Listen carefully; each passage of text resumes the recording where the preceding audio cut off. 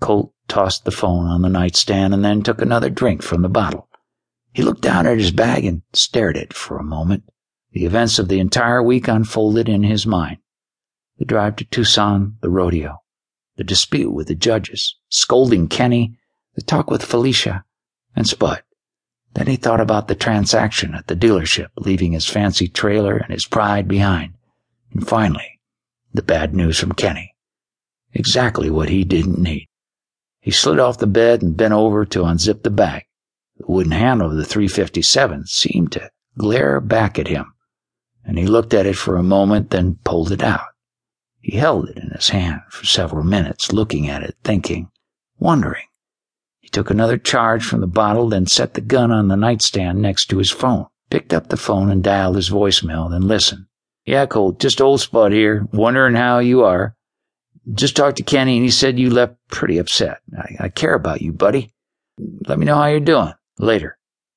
Colt hung up and set the phone back on the nightstand. He leaned back on the bed and took another drink, thought for a moment, and grabbed his wallet out of his back pocket.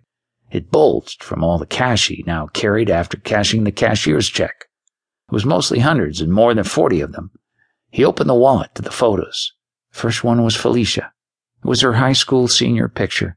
She wore the tiara from winning rodeo queen at the high school rodeo. Colt thought back to the wonderful times they had had together, but he thought more about the last year, the many arguments, and the breakup. Next to losing his parents, the day he saw her with the salesman was one of the worst days of his life. It was the first time he realized he had actually lost her. He flipped back that photo to the next one of him and her at the senior prom. It had been a fun night, and she looked beautiful. There was a fun party afterwards, and the walk by the lake where they shed their clothes and went skinny dip and then made love on a blanket on the beach. Took a heavy drink from the bottle and wiped at the tear that dropped out of the inside corner of his eye and onto his nose. He flipped the photo over to the next one. The sudden emotion he felt overwhelmed him. The photo had faded some, and the corners bent around it. It was of him and his father on their ranch. He was 9, sitting on the fence rail, and his father stood behind him. They both wore straw cowboy hats.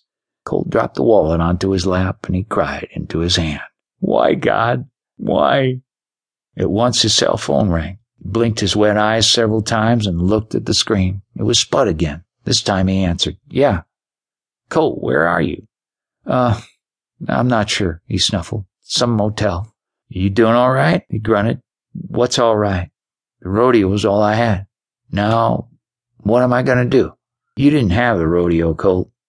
You and the rodeo have been disconnected for some time. I know it. Kenny knows it, and so do many others. The only one who doesn't know it is you. I told you what I thought you should do, and it's still an option for you. That rodeo camp?